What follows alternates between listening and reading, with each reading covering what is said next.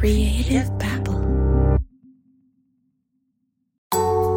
Now that Pretend is 100 episodes in, I decided that maybe it's time to go back to the topic that inspired this whole podcast to begin with. A lot of you don't realize, but Pretend was not always a show about con artists. In fact, the whole idea was inspired by comedians, ghostwriters, and other performers that had to pretend to be someone else in order to create their art. I also thought maybe this show is about plagiarism, stealing other people's work. It was a very artsy-fartsy show, which I'm sure would have been very interesting, but I scrapped the whole idea and I turned this podcast into about deception and con artists, which is way more interesting. Also, I don't even have any of those episodes. That hard drive crashed many years ago. But I decided that, 100 episodes later, I should give it a shot. Let's redo that idea. Let's try one of those episodes out. So this episode is not about crime, but it is about pretending. It's about real musicians pretending to pass on original pieces of work as their own. And I have a very special guest. His name is Luxury, and we had a brilliant conversation. So if you're a music fan, you're going to love this show. If you're only a true crime fan, just give it a shot, Anyways, here is my conversation with Luxury.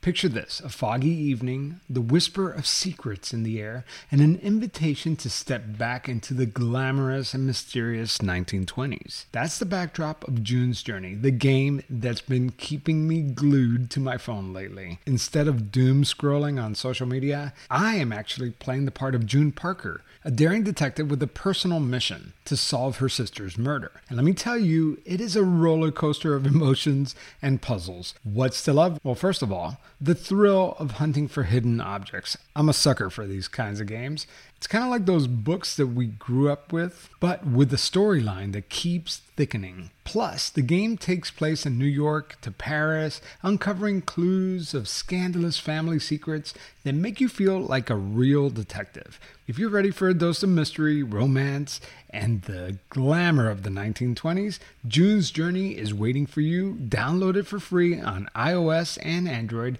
and let's see who cracks the case first. I'm Blake Robin, and I go by Luxury on the internet, Luxxury. You can find Luxury's music on Spotify. His music is great, but that's not why we're talking to him today. These days, Luxury is most known as the interpolation guy on TikTok. And we'll get to what that means in just a second. But for now, just think of him as a forensic examiner for legendary pop music. So that's my earliest videos were all behind the song. So there would be one single song like Britney Spears' Toxic. Step a poison paradise. I'm addicted to you. Don't you know that you're toxic? Swedish producers Bloodshy and Avant sampled some strings from a Bollywood movie.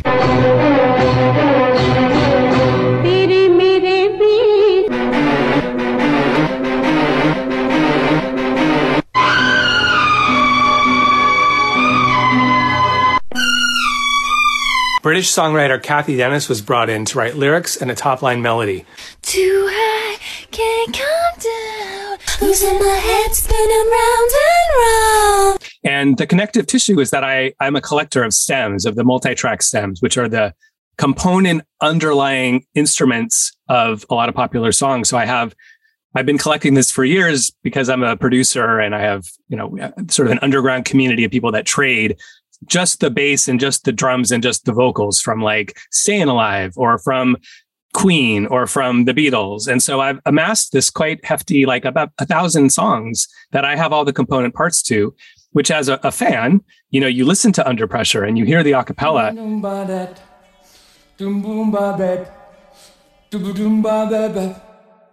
And you feel like you're in the room. Like you can sort of picture Freddie and David just like my hair stands on end kind of picturing this in my mind, because when the instruments are taken away and all you hear is the vocals, it's just another way of hearing a song you've heard a million times in a completely new way. And you hear completely new things and nuances and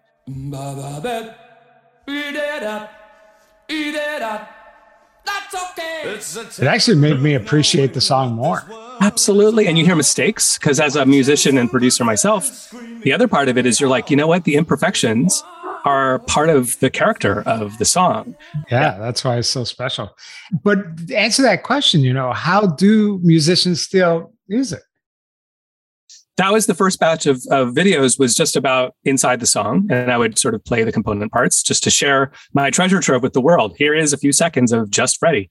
So then I started to pivot. I was like, what are some other stories I can tell? And one thing that comes out of telling and hearing these stories, whether it's Hall & Oates or Michael Jackson, or how Michael Jackson said to Hall & Oates, hey, just so you know, I borrowed your bass line for Billie Jean. Don't believe us? Here's a clip from Luxury's TikTok feed. Jackson approached Daryl Hall and said, I think I ripped off your bass line. This is the bass line for I Can't Go For That by Hall & Oates. Now, this is the bass line for Michael Jackson's Billie Jean.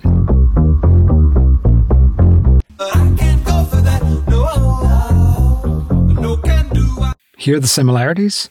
And Daryl Hall was like, I don't hear it. It became clear that the through line for all of this is the creative process, and about influence and inspiration and borrowing, and how the history of, if you want to step all the way back, it's really all the arts, all things creative, but especially in music, pretty much everything has something that came before it where you can say, oh, yeah, they also did that. And then you can go before that. Oh, and this song before that also did it. I became fascinated both by that fact, but then also as a musician and just with the platform, I kind of wanted to demonstrate that it's okay to have prior art, as it were. It's okay to lift, to go sideways from another song, to creatively borrow, I would say is the best way to put it. Not to rip it off, not to wholesale try to get away with something illegal, but as a creative tool to find inspiration from other music that inspires you, to use it. I'm not a musician, so what's the difference between a cover, a sample, and an interpolation? If you like a song, you can take something, an aspect of it, and make something yourself. So a cover version is when you take a Beatles song and you sing it yourself and re-record it. That's perfectly legal. It's a cover. And the original writers, the publishers, get 100% of the publishing. A sample is when you take the actual recording. And that's, some famous examples being like MC Hammer using Rick James for You Can't Touch This, right? Using Super Freak. Look in my eyes, man. You can't touch this. Let me bust that funky lyric. She's a very kicky girl. That's just 2 bars of the song, needle dropped, and then rapping on top of it, basically.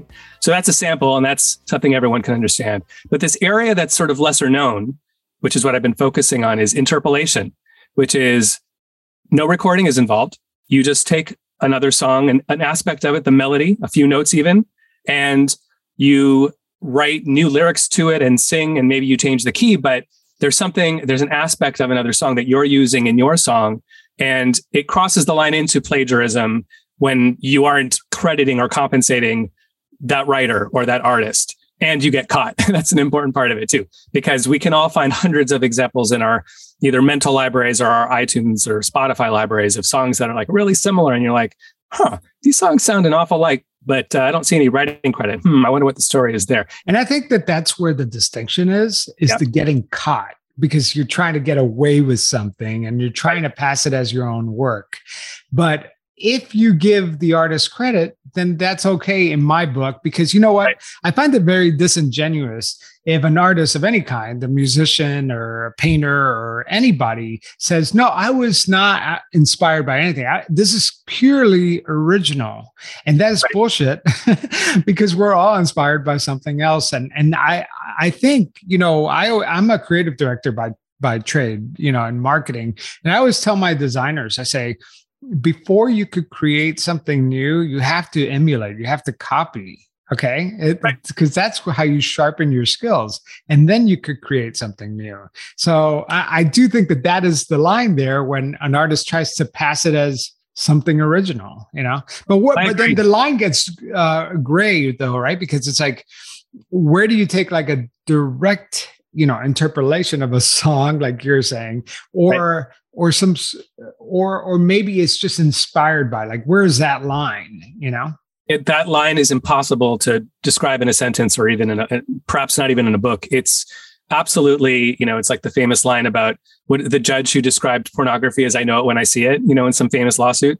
It's a little bit "I know it when I see it." Well, you're not a copyright attorney, right? By trade, no. You're a musician. My God, I should have said that. That should have been the third thing I said in this interview, right? I mean, this is all coming from, first of all, yes, I'm a musician, and if anything, the name of my series is How to Steal Music. I'm pretty sure that's clearly tongue in cheek to most of your average viewers. Certainly on your podcast, the caliber of intellect of all you handsome and beautiful people listening to this show are bright enough to understand that I'm being sarcastic a little bit. Like, the idea is that we all are, as creative people, borrowers, and it's just a matter of degree. And it's just a matter of when does it cross the line into crediting and compensating. But I'm not a lawyer, and I am, while a musicologist, I don't have a PhD in the field. I'm a member of a society. The legalities of all of it, I know just from my experience as a scholar in the field, has this complexity, and it's also a moving target. But I'm not certainly coming from a standpoint of like knowledge of the law firsthand. I did not pass the bar. I like the idea of forensic musicologist, because the way you dissect the songs, and like, I was fascinated that you have the stems for some of these hits. It's just unbelievable how you find these things. Yeah. Forensic's a funny word. I guess that overlaps with your podcast pretty well. Trying to make a connection here. Exactly. Yeah, no, there's not a lot of forensic musicologists in the field. So it's been really interesting to learn that, in addition to all the stuff that I've been, I guess, teaching with my videos. Yeah. You talked about the difference between a cover and an interpolation and a sample, but let's talk about samples specifically, because I feel like the genre of hip hop is solely dependent on sampling, and it is a celebrated practice. And Absolutely. Talk to me about the ethics behind that. I mean, I'm really glad you said that. I'm doing a really deep dive into that category now. And the ethics. So prior to right around 1989, if you go back to your hip hop collection, there's a reason why right around 89, 90, that type of sample rich 150 samples in an album type of recording starts to become a thing of the past. And it's because some of the big lawsuits, one of which was De La Soul was sued by the Turtles, or the songwriters, I should say, behind one of the Turtles recordings they sampled on 3 Feet High and Rising. And another case was Gilbert O'Sullivan suing Biz Markie. These two cases, overnight, the idea that either you're paying $500 to clear a sample or nothing, basically $1,000 to clear a sample, or maybe you're kind of just not clearing it at all. And overnight, that type of sampling goes away because of the huge lawsuits became way too dangerous, way too expensive. And that's when you start to have hip hop bringing in the replays, the interpolation. Another word for interpolation is to replay.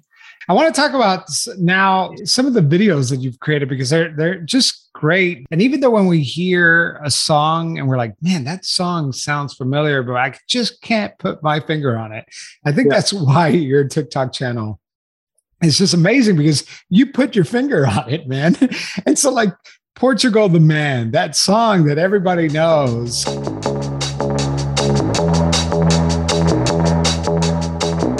Can you talk about that, and where did that song come from? Talk about the history. Sure. So the song you're referring to, Feel It Still. So Portugal the Man recorded that song, I think, in 2017. And as they were doing it, I think they had just the music, basically. They were in the studio, they're jamming to a groove, which, I think it's either the track as we know it now, just that music bass.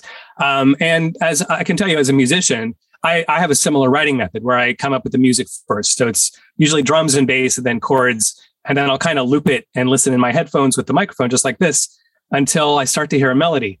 And what apparently happened is that in the studio, he just started singing, Ooh, I'm a rebel just for kicks now. This track sounds suspiciously like the 1961 hit by the Marvelettes, Please Mr. Postman. Oh yes, wait a minute, Mr. Postman. Oh yes, wait a minute, Mr. Postman. Ooh, I'm a rebel just for kicks now. Oh yes, wait a minute, just for postman.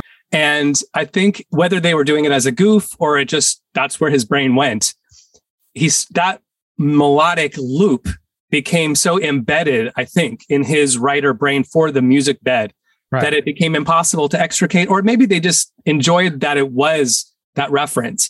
They obviously changed the lyrics. Ooh, I'm a rebel just for kicks now. Yeah, you can't unhear it. Once you have it, it's locked in. That is one of the curses as a musician of like the demo, you're chasing the demo vibe. If you are working on a track and somebody comes up with something as a joke, like, ha, ha, ha. And then you try to like do something new. It's like, no, the joke is the one. I can't stop thinking of the joke. I can't stop thinking, in this case, of this other reference. So I wasn't in the studio. I don't know this for sure. But from what I understand is the part about singing the Marvelette song, Please Mr. Postman, is the part I read. And I'm just envisioning if I were in the studio doing it, I can imagine being stuck and being like, oh no, I can't find anything better. We're just going to have to use this and pay for it. So, and that's my question. Did they pay for it and acknowledge the Marvelettes? Oh, absolutely. They gave writing credit to the writers on that song, and they paid out. I don't know the amount. When we come back from the break, we're going to talk more interpolation with luxury. Hey, it's Kaylee Cuoco for Priceline. Ready to go to your happy place for a happy price? Well, why didn't you say so? Just download the Priceline app right now and save up to 60% on hotels. So whether it's Cousin Kevin's Kazoo Concert in Kansas City, go Kevin, or Becky's Bachelorette Bash in Bermuda, you never have to miss a trip ever again. So download the Priceline app today. Your savings are waiting. Go to your happy place for a happy price. Go to your happy price, Priceline.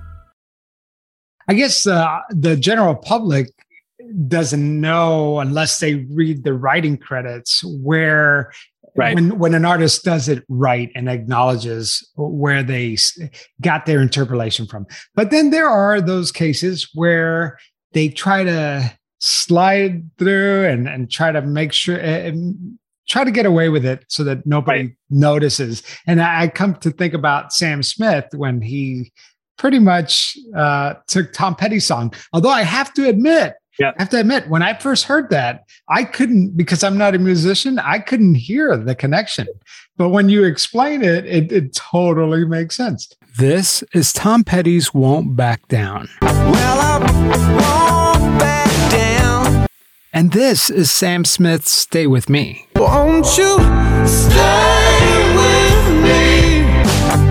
No, I won't back down. 'Cause you're all I need. Won't you stay? Can you hear the similarities when you slow it down and lay the tracks over each other?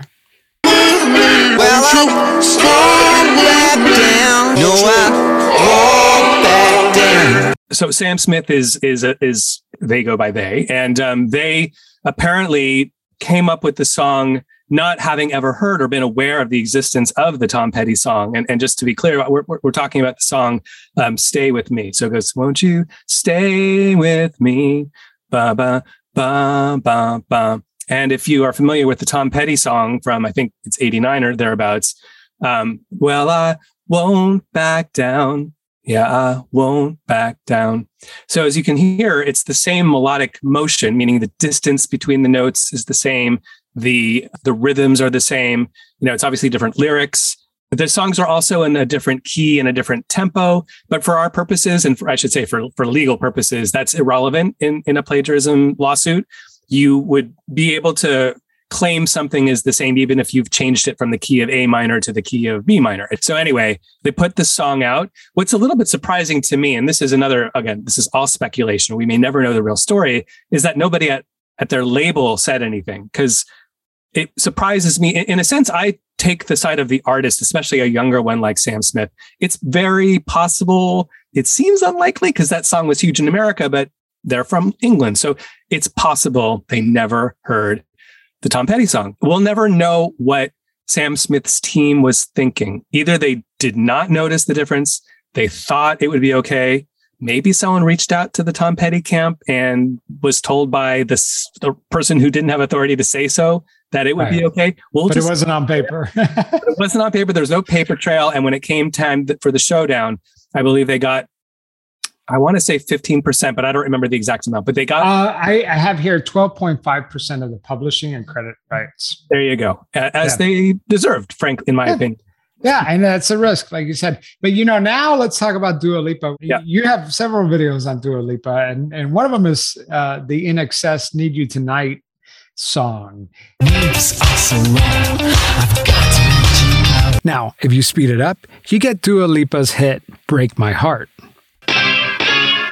Stay at home, 'cause I was doing better alone. But when you said hello, I knew that was the end of it all.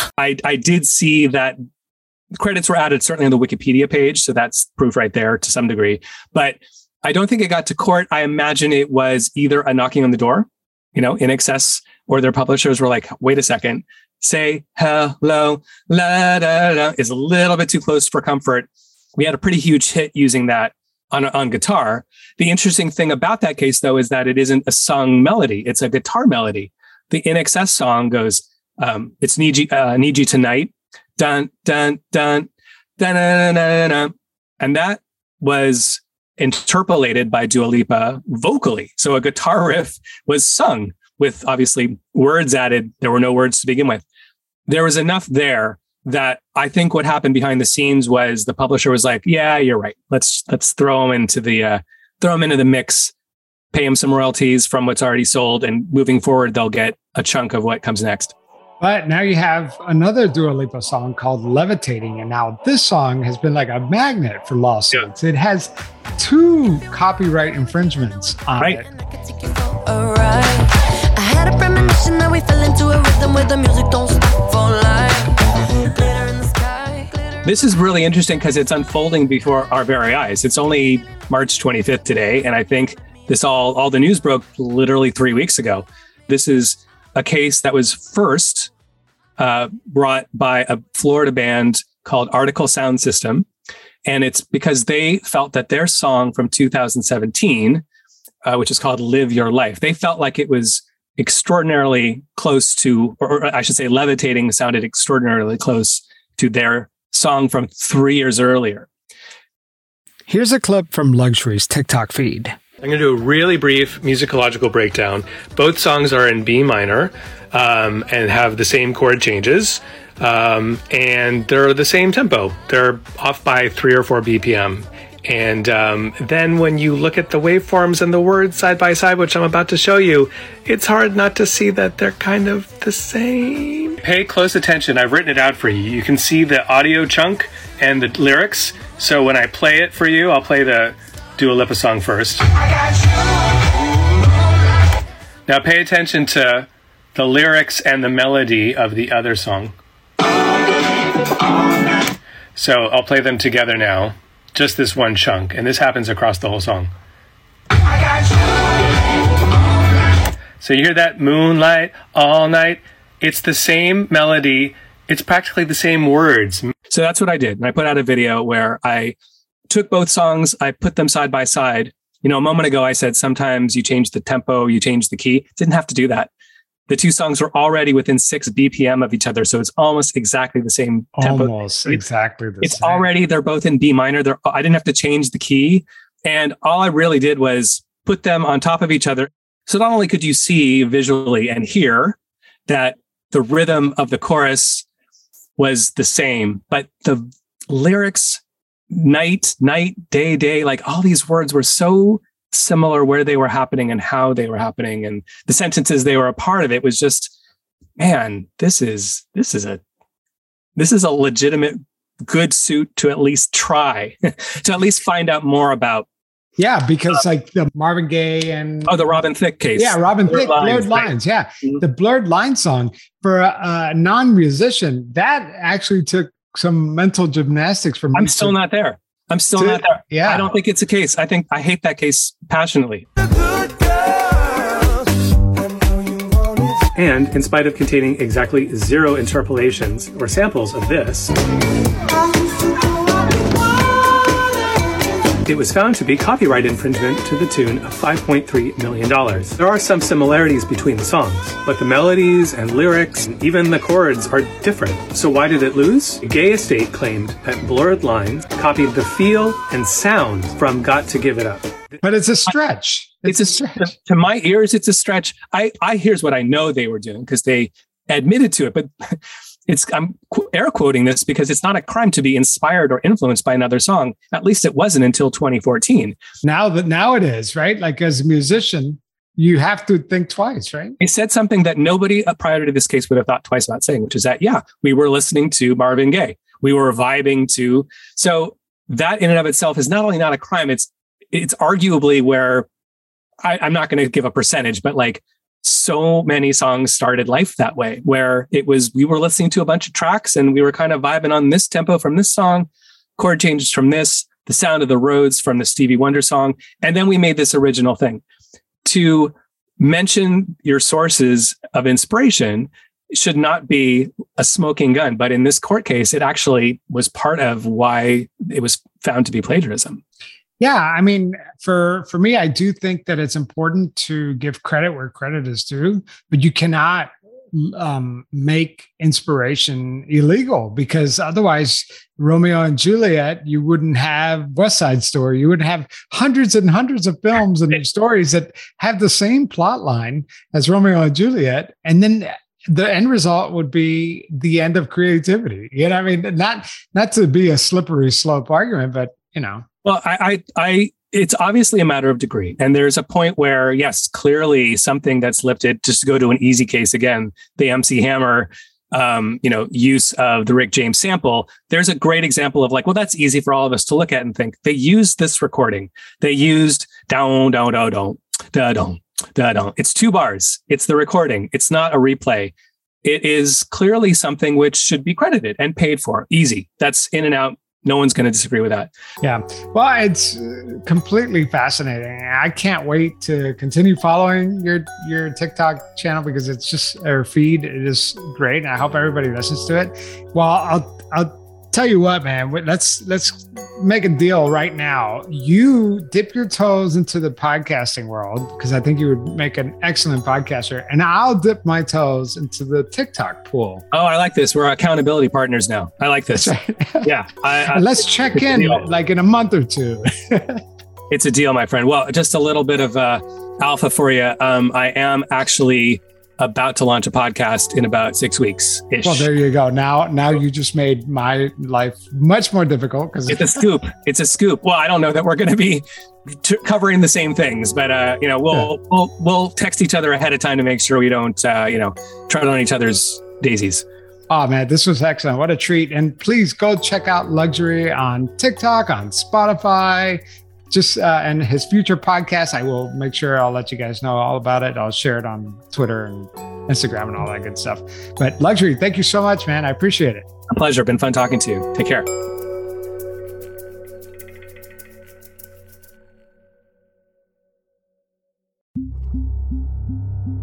Creative Babble.